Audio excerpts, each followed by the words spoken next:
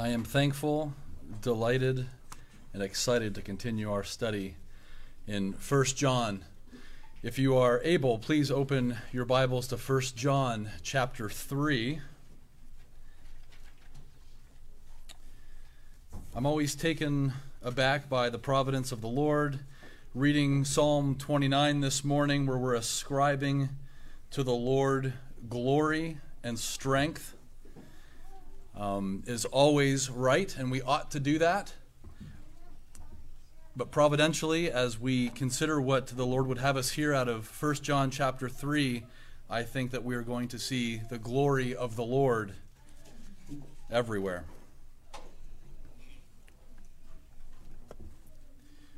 We're going to be looking this morning at 1 John chapter 3, verses 2 through 3.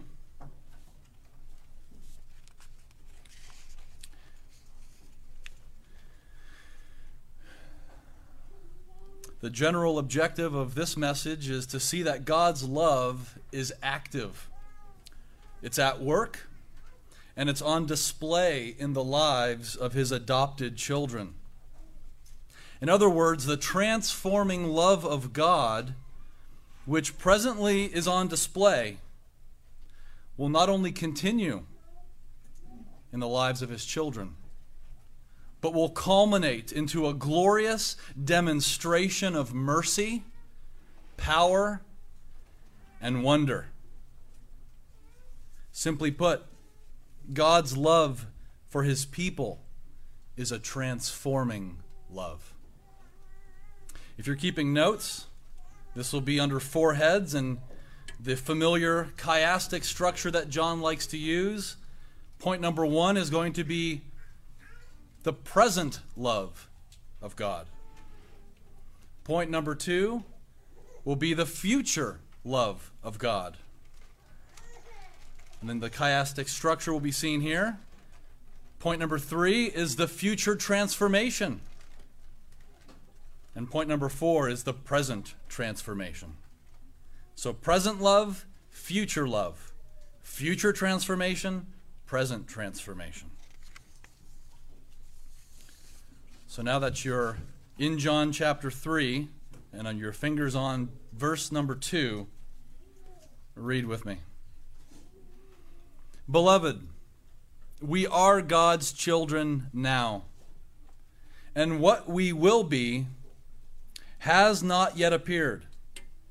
But we know that when He appears, we shall be like Him, because we shall see Him as He is. And everyone who thus hopes in Him purifies himself as He is pure. Let us pray. Father, we thank You for this time that You've given us this morning in Your temple to read Your word and to consider the glory and the honor and the majesty that are ascribed to Your name, and the wonder that You would include us in Your plan of redemption. Father, bless our time now. Help us by Your Spirit to see wondrous things in Your law. And we pray these things in Jesus' name. And we all say, Amen. Well, if you recall our time in Daniel chapter 4, we remember that Nebuchadnezzar, at the height of his glory, was strutting around on the temple roof, his temple roof, in pride. And in chapter 4, verse 28, we remember it said this: At the end of 12 months, he was walking on the roof of the royal palace of Babylon. And the king answered and said, Is not this great Babylon, which I have built by my power, as a royal residence, and for the glory of my majesty? While the words were still in the king's mouth, there fell a voice from heaven.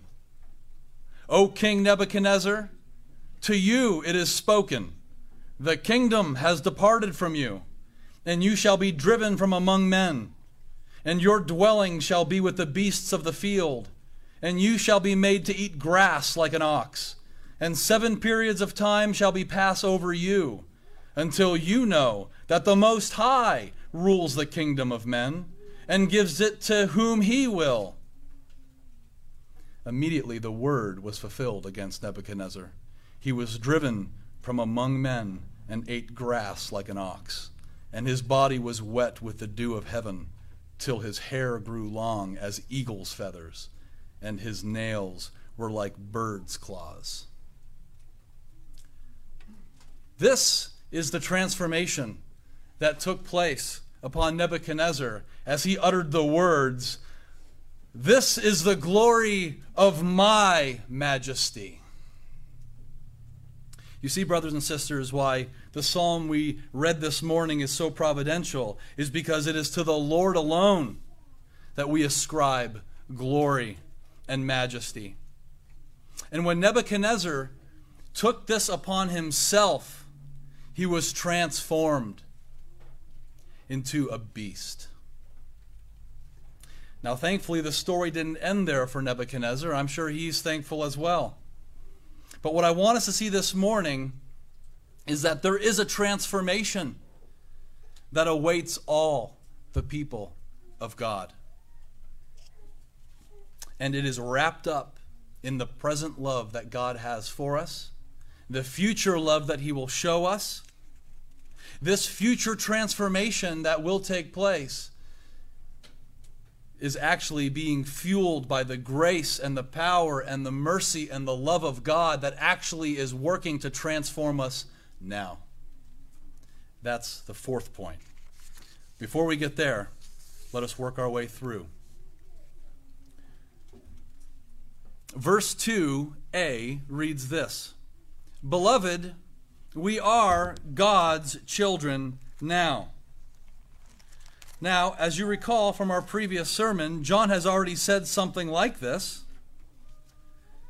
We notice that it's actually a textual variant where John, in the beginning of chapter 3, says that, "Beloved, we are God's children now."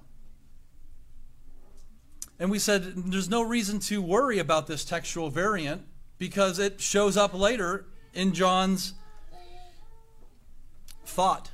And here it is.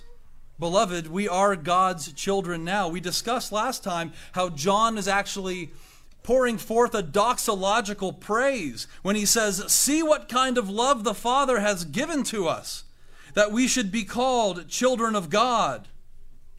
And at the end where he says, "And so we are," is the point we're looking at today. That we are God's children now. We talked in our previous message about how this adoption that God is pleased to do in our lives is not only a mercy, but it's an act of wonder and power. We recalled in Romans 4:17, where it says that God gives life to the dead and calls into existence the things that do not exist. We were not children of God, remember? Before we were called, before we were saved, before we were justified. We noticed that we were rather called children of wrath. I was very encouraged to have conversations with some of you brothers and sisters about the sermon last time in 1 John. And about the wonder that God does in adopting us. That he would adopt sinners like us. Not neutral, but haters of God. That he would transform us. Remember, Paul says that we have received the spirit of adoption as sons, and we cry, "Abba, Father." That tender address to our Heavenly Father. No, very much unlike the contemporary readers or hearers of this letter of John, God of the Old Testament was not an evil, angry God. Yes, we know he's angry at sin every day. But he is the same God that we now as his children cry, "Abba, Father." An affront to the false teachings of John's day. But it is good for us to consider how we got to be God's children. The path that the Lord chose for us to go on. The means that he used, primarily his word, by the work of his Spirit, by a demonstration of his grace, You may have heard the Romans Road. The Romans Road is a road we've all been on, whether we know it or not, if we're children of God. The Romans Road goes something like this, Romans 3:23. For all have sinned and fall short of the glory of God. That's where we were. That's where we are. But then the next stop on the Romans Road is Romans 6:23. For the wages of sin is death, but the gift of God is eternal life in Christ Jesus our Lord. What sweet truth that is to a child who is being drawn now by a heavenly Father. That is the aroma of death to those who are not called by the Father, to those who are not being drawn to the Son by Him.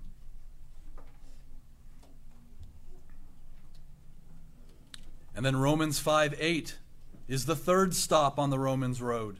But God demonstrates His own love for us in this, that while we were still sinners, and I'll add haters of God, Christ died for us. And so, the next stop is Romans 10:13, that everyone who calls on the name of the Lord will be saved. Lord, what must I do to be saved? Call upon His name.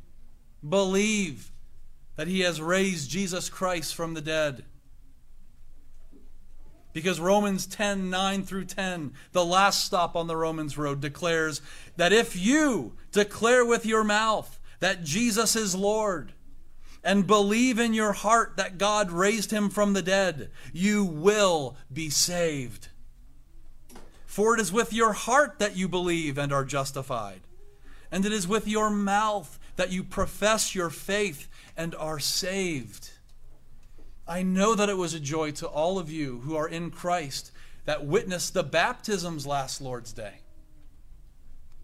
Those baptisms, as we were discussing in the congregation last week, were a sign, a symbol, pointing to a reality that those who were dunked in those waters, who were immersed in those waters, have walked this Romans Road like you, if you're in Christ. And if you are in Christ and have walked this Romans Road, I trust that you have been immersed in those waters. Those waters that symbolize our sins being taken away, washed away. But not only that, that we are in union now with Christ in His death, burial, and resurrection. Everyone who rightly enters those waters of baptism has walked this Romans Road and has declared with their mouth that Jesus is Lord, and believes in their heart that God raised Him from the dead, and are saved. And so when John says beloved at the beginning of this verse, like he has so many times in this epistle, he is showing his love to those who are under his spiritual care. And yet these are the beloved that are under God's spiritual care. John loves them because they are God's. And because they are God's, they are John's brothers and sisters. And he wants them to know that it's not that they will be children of God one day, but that they are children of God now. Is this you? Are you a child of God? Have you walked this Romans Road? As we continue in these few verses, we're going to see the many wrong conclusions that people come to. Well, if I'm a child of God, then this. If I'm going to be a child of God, I have to do that. Remember Romans 4:17, that God gives life to the dead and calls into existence the things that do not exist. It's not about earning the right to be called a child of God. It's not about striving and earning the right to call God your Father. This is something that God does first While we were still sinners, Christ died for us. And then all of these things, even the stops on the Roman road, are all by His design. You are on that road because God put you there. And Romans 10, 9 through 10, that declaration that pours forth from your mouth, that belief that is in your heart, is His work. And we rejoice. We rejoice. And so we did last week in witnessing those baptisms. But John goes on. He's talking about the present love that we have by God now, the adoption that we have now, and yet he then looks to the future. So the present love now moves to the future love. And what is this future love? Well, John begins to grapple with the glory of what awaits us by saying something I think that is very honest. He says in verse 2b, "And what we will be has not yet appeared." What we will be has not yet appeared. John recognizes that there is something still in store for these who are adopted by God as His children. That there is a timetable, there is a movement that is pointing forward. We've noticed so many times, especially in Daniel, that history is not cyclical, just repeating aimlessly over and over and over again, but rather history is linear. There's a beginning and there's an end, and where there is a movement that is going somewhere. The deep theological word is that there is a telos to all of creation. There's a goal. There's a point. There's direction. There's a design. And we know this. And this is what John is saying. That even though you are adopted now and are justified now and have access to boldly enter the throne room of heaven now, make your requests known to God now, can call upon God as Abba Father now, yet there is something that remains. There is something that yet remains for you personally if you are in Christ. And this was known not just in the New Covenant, but this was known in the Old Covenant. Remember Job? Job said in Job 19:26, "Even after my skin has been destroyed, yet in my flesh I will see God." There are some who say that there is no doctrine of the resurrection of the dead in the Old Testament for believers. There's nothing.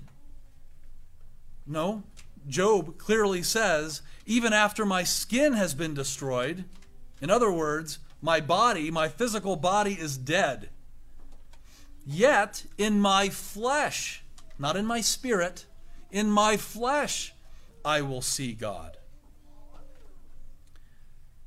Now, I don't know everything behind Job's thinking in writing that verse, but there is a lot wrapped up in not only the declaration that in his flesh he will see God, but that he will see God, and this has something to do with that state of his being. And this is what John is going to be unpacking for us, at least in part.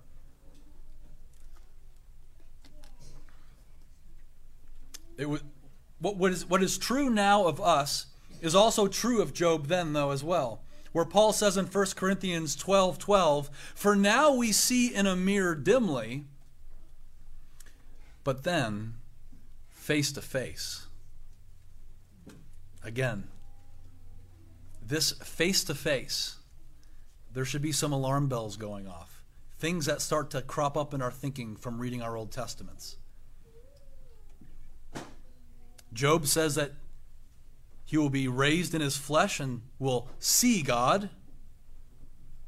Paul now in 1 Corinthians is saying that now we see in a mirror dimly, but then face to face, I know in part, then I shall know fully, even as I have fully been known. This is a weight of future love that is beyond our understanding. It's beyond our understanding. But we have a picture of it in the resurrection of Christ. We have a picture of it in the resurrection of Christ. And we will continue to unpack that as we go on. But one point I want to one thought I want to leave you with before we leave this point too is, brothers and sisters, do you think this way? Do you think this way about your own Christian life, about your own existence, about what awaits you as adopted children of God? It is so easy for us to be consumed by our trials. Remember, we discussed in previous lessons that if you suffer for Christ, that this is a sign that you belong to Him. That there is actually confidence that we can have, that we are in Christ if we suffer for Him. And that suffering in this present age is not foreign, but is to be expected. And as the Apostle Paul said, this is the way into the kingdom. Our suffering is the way into the kingdom. It's that road that we all walk.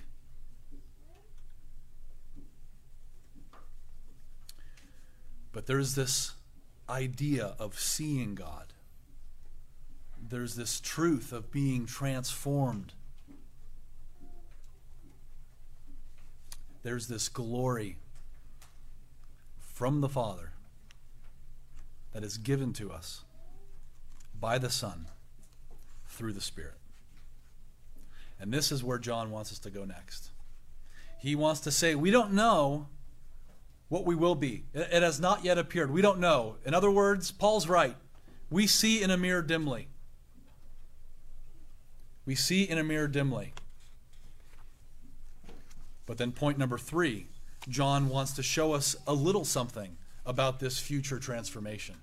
When he says, but we know that when He appears, we shall be like Him, because we shall see Him as He is. And here again we have the Apostle John, who's connecting this future transformation with seeing God. This future transformation is linked with seeing God. It was for Job, it was in Paul, and now here it is in John. And the apostle had an audience that were made up of Jew and Gentile in the first century. And certainly those who were Gentiles were then being taught out of the Scriptures, the Old Testament. That was the Bible of the early church. But certainly his Old Testament hearers would have been very familiar with an idea of a physical transformation through close communion with God.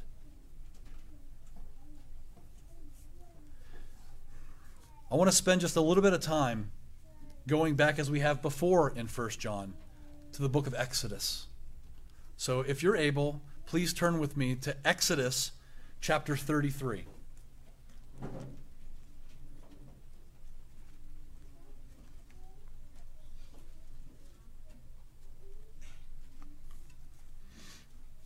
Exodus chapter 33. Here we are with at the giving of the law on Mount Sinai. This particular event would have been etched in the hearts and the minds of every Jewish child, man, and woman, almost from birth. And in Exodus 33:12, we hear Moses wanting to see the glory of the Lord. And so if you're in Exodus 33, find verse 12. And let's start making some connections. Moses said to the Lord, "You have been telling me, lead these people, but you have not let me know whom you will send with me. You have said, I know you by name, and you have found favor with me. If you are pleased with me, teach me your ways so I may know you and continue to find favor with you. Remember that this nation is your people."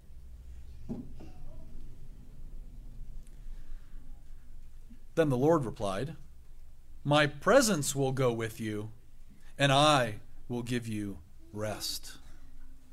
Where have you heard those words in the New Testament before? I will give you rest. Come to me, all you who are burdened and heavy laden, and I will give you rest. And here we hear the Lord saying to Moses that he will give him rest, and his presence will go with him. Then Moses said to him, verse 15, "If your presence does not go with us, do not send us up from here. How will anyone know that you are pleased with me and with your people unless you go with us? What else will distinguish me and your people from all the other people on the face of the earth?" And the Lord said to Moses, "I will do the very thing you have asked, because I am pleased with you, and I know you by name." That covenant love. I know you by name. Remember Mary at the tomb? Mary. God knows you by name, brothers and sisters, through his covenant love. But we go on, verse 18, then Moses said, "Now show me your glory." Here it is. This is all about glory. Show me your glory. And the Lord said, "I will cause all my goodness to pass in front of you, and I will proclaim my name. The Lord, in your presence, I will have mercy on whom I will have mercy. I will have compassion on whom I will have compassion." But he said, "You cannot," listen, "you cannot see my face, for no one may see me and live." Then the Lord made a provision. He said, "There is a place near me where you may stand on a rock. And when my glory passes by, I will put you in a cleft in the rock and cover you with my hand until I have passed by. Then I will remove my hand, and you will see my back, but my face must not be seen." Every Jewish Christian, especially, would have understood the weightiness of seeing God because of what is said here in Exodus 33. If I see God, I die. But God made a provision for Moses. He hid him in a cleft of rock and covered him. Now, there is an application we can make now with us being in Christ, being covered by him. Indeed, Christ is our rock.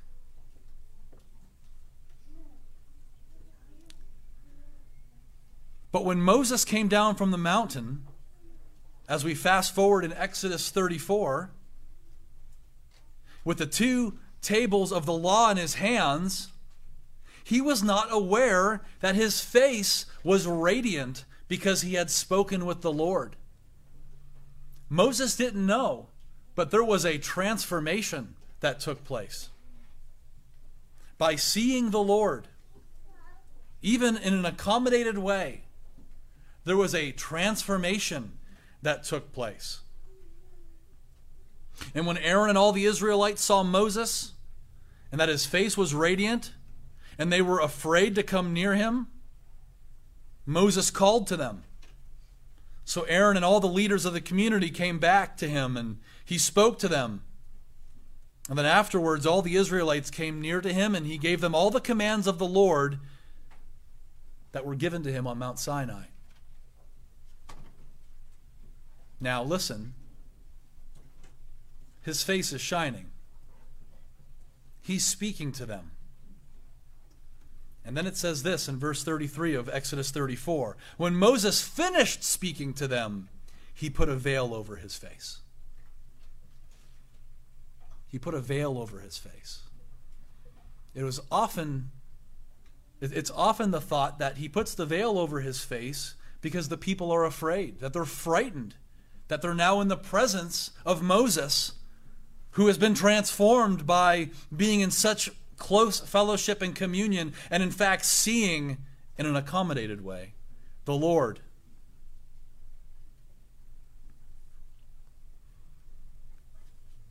We're going to come back to that and to see if that's why Moses put the veil on his face, to accommodate the people who were afraid.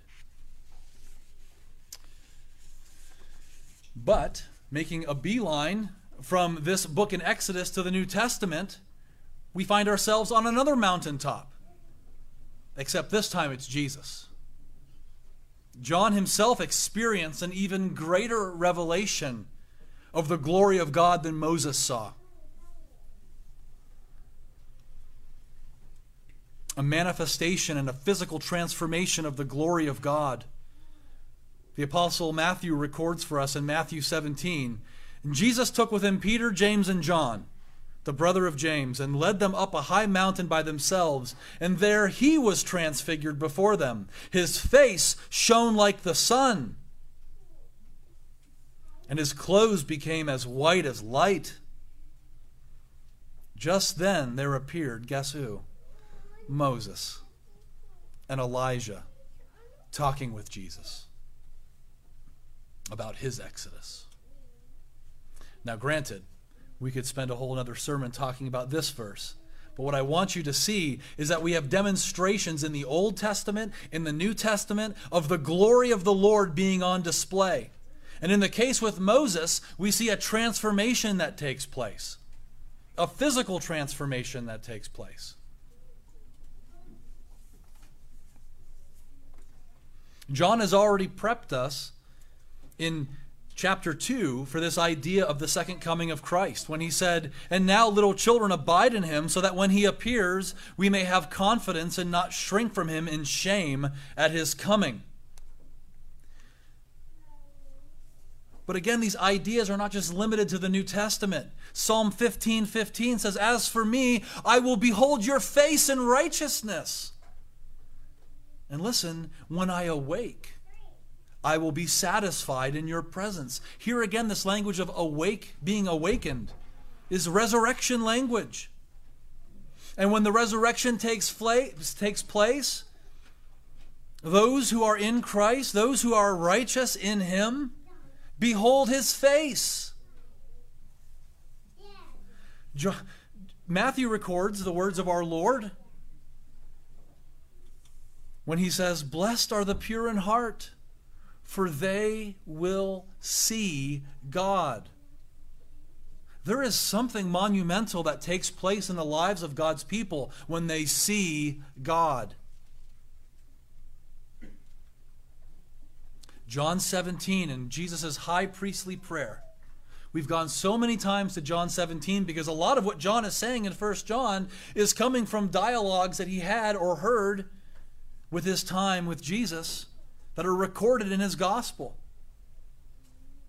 And listen to what Jesus says, or I'll remind you what Jesus says in his high priestly prayer. "Father, I want those you have given me to be with me where I am, that they may see the glory you gave me, because you loved me before the foundation of the world." Even in John 17, we have this idea of love being wrapped up in glory. That's what we have here in 1 John 3, 2-3. The present and future love that God has for his children, and the future transformation that awaits us, whom God has placed his love upon. But it isn't just us that await this coming, this transformation, this endpoint on the historical timeline. Remember what Paul says in Romans 8:19, the creation waits in eager expectation for the revelation of the sons of God. What a shame it would be, brothers and sisters, if all of creation is waiting in eager expectation for this revelation of the sons of God, and you, as a child of God, aren't. No, I know the Spirit is active and working in you, and you are. Again, not by your doing, not as if you need to leave here this day and say, oh, I need to really start getting excited about this future that awaits the sons of God. No, I trust you already are, because the Spirit is at work in your hearts.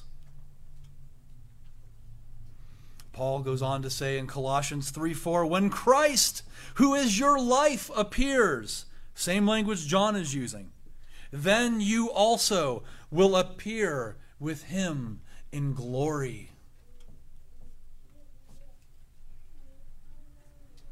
Now, let's go to 2 Corinthians 3:18, if you're able. 2 Corinthians 3:18. Because I want to answer that question. Why did Moses put that veil on his face when he was transformed by seeing an accommodated view of the glory of the Lord? We may be familiar with what he says at the end of this passage here in 2 Corinthians chapter 3.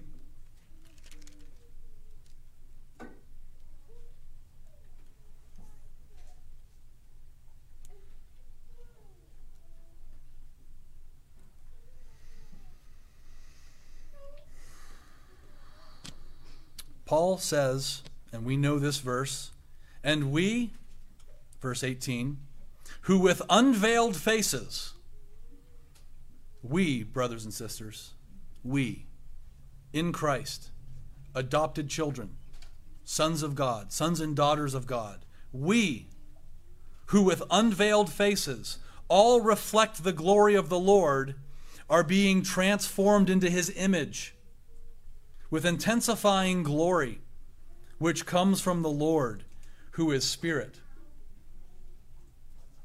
We know that. But this was the reasoning that we may not, again, be familiar with. Starting in verse 7. Now if the ministry of death, carved in letters on stone, came with such glory that the Israelites could not gaze at Moses' face because of its glory, which was being brought to an end, will not the ministry of the Spirit have even more glory? What's Paul saying? He's saying that the Old Testament could not save. He's saying that the Old Testament could not afford you the opportunity or the ability to see the glory of the Lord in an unaccommodated way. And do you hear what he says at the end of verse 7? He put a veil over his face because of its glory, which was being brought to an end. It was a fading glory. The shining on Moses' face didn't last. It would recede. It would die out. And Moses did not want the Israelites to see that. Moses did not want to see that this glory was an accommodated glory that was given to Moses. Verse 11, for if it was being brought to an end, and it came with glory, much more will what is permanent have glory. In other words, in the Old Testament, there are types and shadows that point to Christ, and there was a way of salvation that was there through typology, but the substance of the covenant was not gracious. And that's why it was passing away. But the new covenant never passes away. It has a greater glory. So Paul is doing a very Jewish argument when he says something from the lesser to the greater. If the lesser had glory, if the Mosaic covenant had glory, how much more will the new covenant have glory? Verse 12, since we have such a hope, we are very bold, not like Moses, who would put a veil over his face so that the Israelites might not gaze at the outcome of what was being brought to an end. But their minds were hardened. For to this day, when they read the Old Covenant, that same veil remains unlifted. Interesting. When we talk to our Jewish brothers and sisters who are outside of Christ, they still see the Old Covenant through a veil. They don't realize that the glory has left, and that the glory now resides in the New Covenant in Christ. But as Paul will go on to argue in 2 Corinthians, when they're brought into Christ, that veil is taken away. And they see the radiance of the face of Jesus, the Messiah. Again, such weighty topics. But this is the point. When we arise from the grave at his coming, or we remain when he comes back, not only will those who remain be changed in the twinkling of an eye into this, what's it called? Glorified body. But those who are resurrected will be changed into a glorified body. Oh, how we wait that day. And John is saying, I don't know what that is going to look like. I don't know the extent of what this means, but I do know one thing. We will be like him, for we shall see him as he is. This future transformation is an amazing, weighty reality that awaits us all. And it's a merciful thing that awaits us all. But, in case you're thinking that all this is in the future, that God is going to wait until the return of the King to transform us, don't stop reading. Verse 3. And everyone who thus hopes in him purifies himself as he is pure. Everyone who thus hopes in him purifies himself as he is pure. This is the present transformation, brothers and sisters, that the Lord is doing with us today.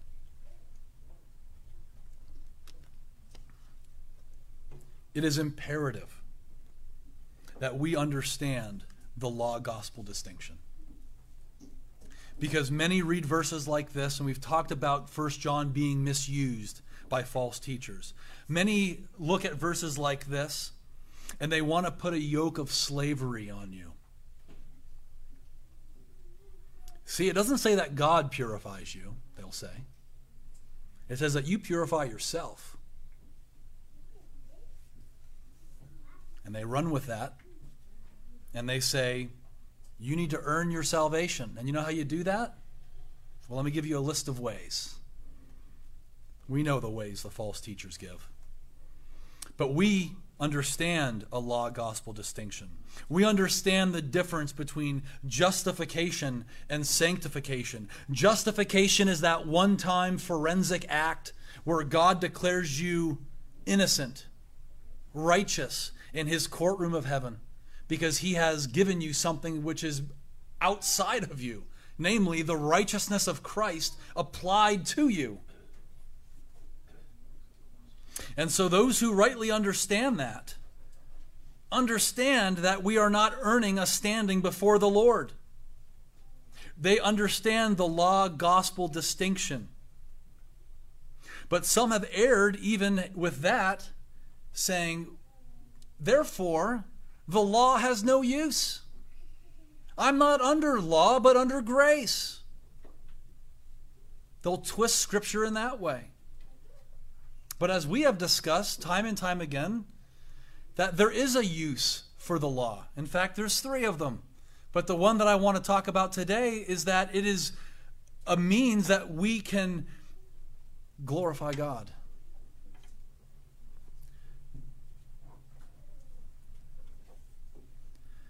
One of the catechism questions that I pray will be in the hands of everybody shortly is, how can you glorify God? And the answer that is given is by loving Him and doing what He commands. I pray that all your children in unison will answer that if it's ever asked from the pulpit again, because it's a simple answer, and yet it's profoundly deep, because, again, there is an imbalance in the Christian life often that blurs justification and sanctification. It is right to say, in one way, Christ obeyed everything for me. Yes, He did. And that's why you can be justified in the courtroom of heaven. But it is wrong to say, Christ obeyed for me, so now I can live my life however I want.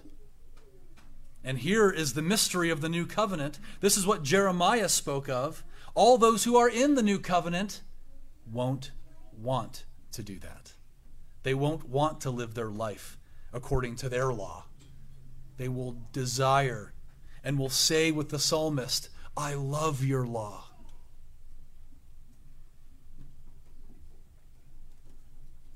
The law of God is, in a sense, the image of God. The law of God corresponds to His character, to His image. And brothers and sisters, when we, from a right heart, a regenerated heart, do what God commands in the way that God commands them to be done, that is by our confession and by the Scriptures called a good work. And as we continue in this process, we are being restored into the image of God. How does God transform His children now? How does He do that? By His Word, through His Spirit. In the operation of the Spirit, pressing upon our wills to desire to do His law, making us more and more like Christ. Everyone who thus hopes in Him, everyone who hopes in Christ, truly hopes in Him, hopes in that appearing, purifies himself. Why? Because you love God and you want to do what He commands. You want to glorify Him. You desire it. Even when you fail and break the law, you get back up and you say, I don't want to do that again. You repent of your sins and you put your faith and trust in Christ, who provides you the ability to walk. To walk.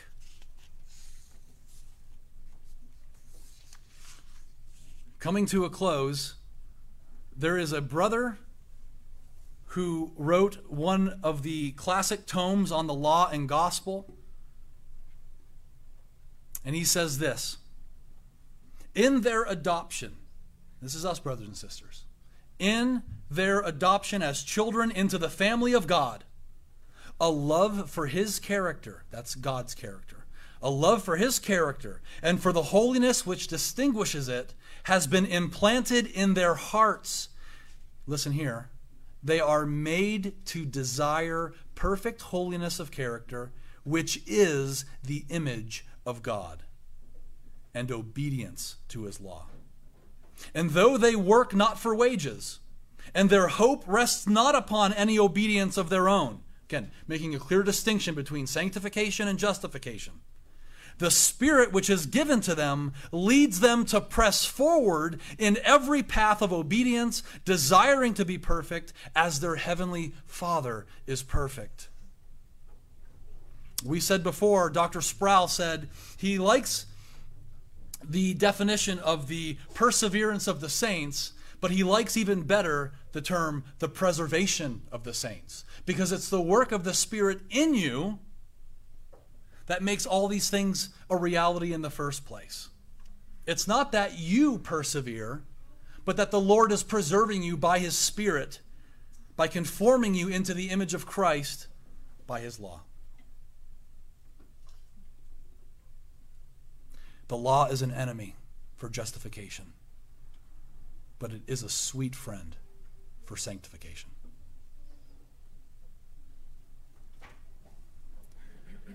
Ephesians 2:10 says, "For we are his workmanship, created in Christ Jesus for good works, which God prepared beforehand that we should walk in them." So much more that can be said. But brothers and sisters, what I want you to see is that God has a present love for his people. It's clear. It's on display now. He has a future love that he will demonstrate and put on display for his people. And it culminates in this future transformation at his coming, when we will be glorified and shine like him. And yet there's a present transformation that is going on now by the work of his Spirit in all of our lives. Amen. We began with Daniel and Nebuchadnezzar ascribing himself the glory that belongs only to God. And we saw that transformation that took place in his life, where he was created to look like a beast. And now, brothers and sisters, in the new covenant, we know more than they did. And we can see more than they did as we go back to the Old Testament and see things that were written for our instruction. And now, with everything we've said in this sermon, listen to what Daniel says. Listen to what was given to Daniel by the angel about the time that was to come. "And many of those who sleep in the dust of the earth shall awake," the resurrection. "Some to everlasting life, and some to shame and everlasting contempt. And those who are wise shall shine like the brightness of the sky above, and those who turn many to righteousness like the stars forever and ever." Let's pray. Oh, Father, we thank you for your mercy, your kindness, and your goodness. You have shown us wondrous things out of your law this morning. Father, you have kindled a love and a joy and an excitement, I trust, in all of our hearts, all of your children, the hearts of all your children, Lord. I pray, Lord, that you would even kindle faith in the hearts that are here gathered with us in this place, that are not yet adopted as your children. Oh, Father, we thank you that your love has not been withheld, but is on display now. We marvel and rejoice in anticipation for the love that will be on display in the future. We can't even begin to fathom or plumb the depths of the transformation that will take place, Lord, at the coming of your Son. And yet, Lord, by your Spirit, you are transforming us even now, restoring the broken image of God in us and conforming us into the image of your beloved Son. Oh, Father, our Father, we pray and give you thanks in Jesus' name. And we all say, amen.